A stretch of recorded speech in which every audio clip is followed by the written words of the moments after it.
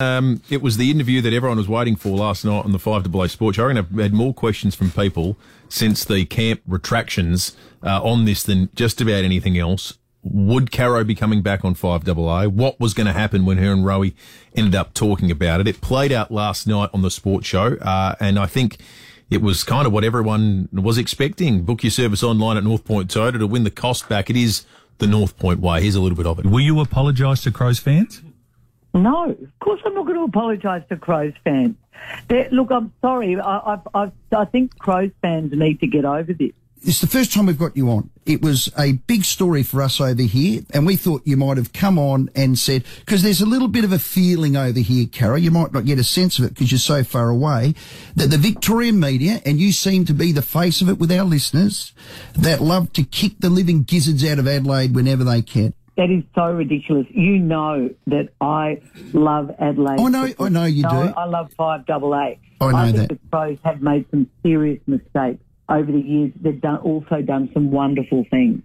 I have no animosity towards anyone at the Adelaide Crows, and I have a very good relationship, I believe, with the current administration, and also I have a very good relationship with the Port Adelaide Footy Club.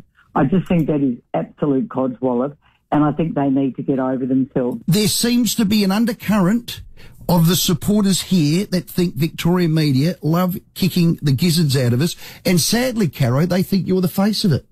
Well, they're wrong. They're absolutely wrong. Incredible mountain of feedback last night on the 5AA social media channels, Facebook and Twitter. A lot of people saying they just turn off the radio when they hear it now.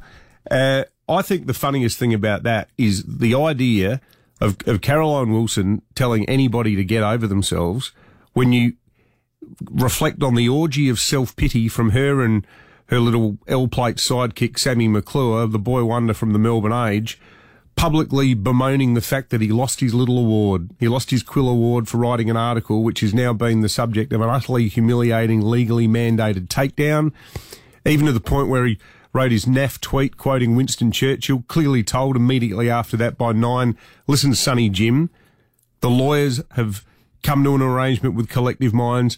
Not only have we had to apologise, we've had to take down every single article about this damn camp. So delete your tweet, will you, sunshine?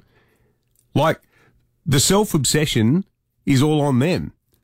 The idea that we need to get over ourselves is a heap of hooey, because they're the ones who spent the last 3 weeks thrashing about like a pair of smited sort of journalistic geniuses for a story that you could drive a truck through.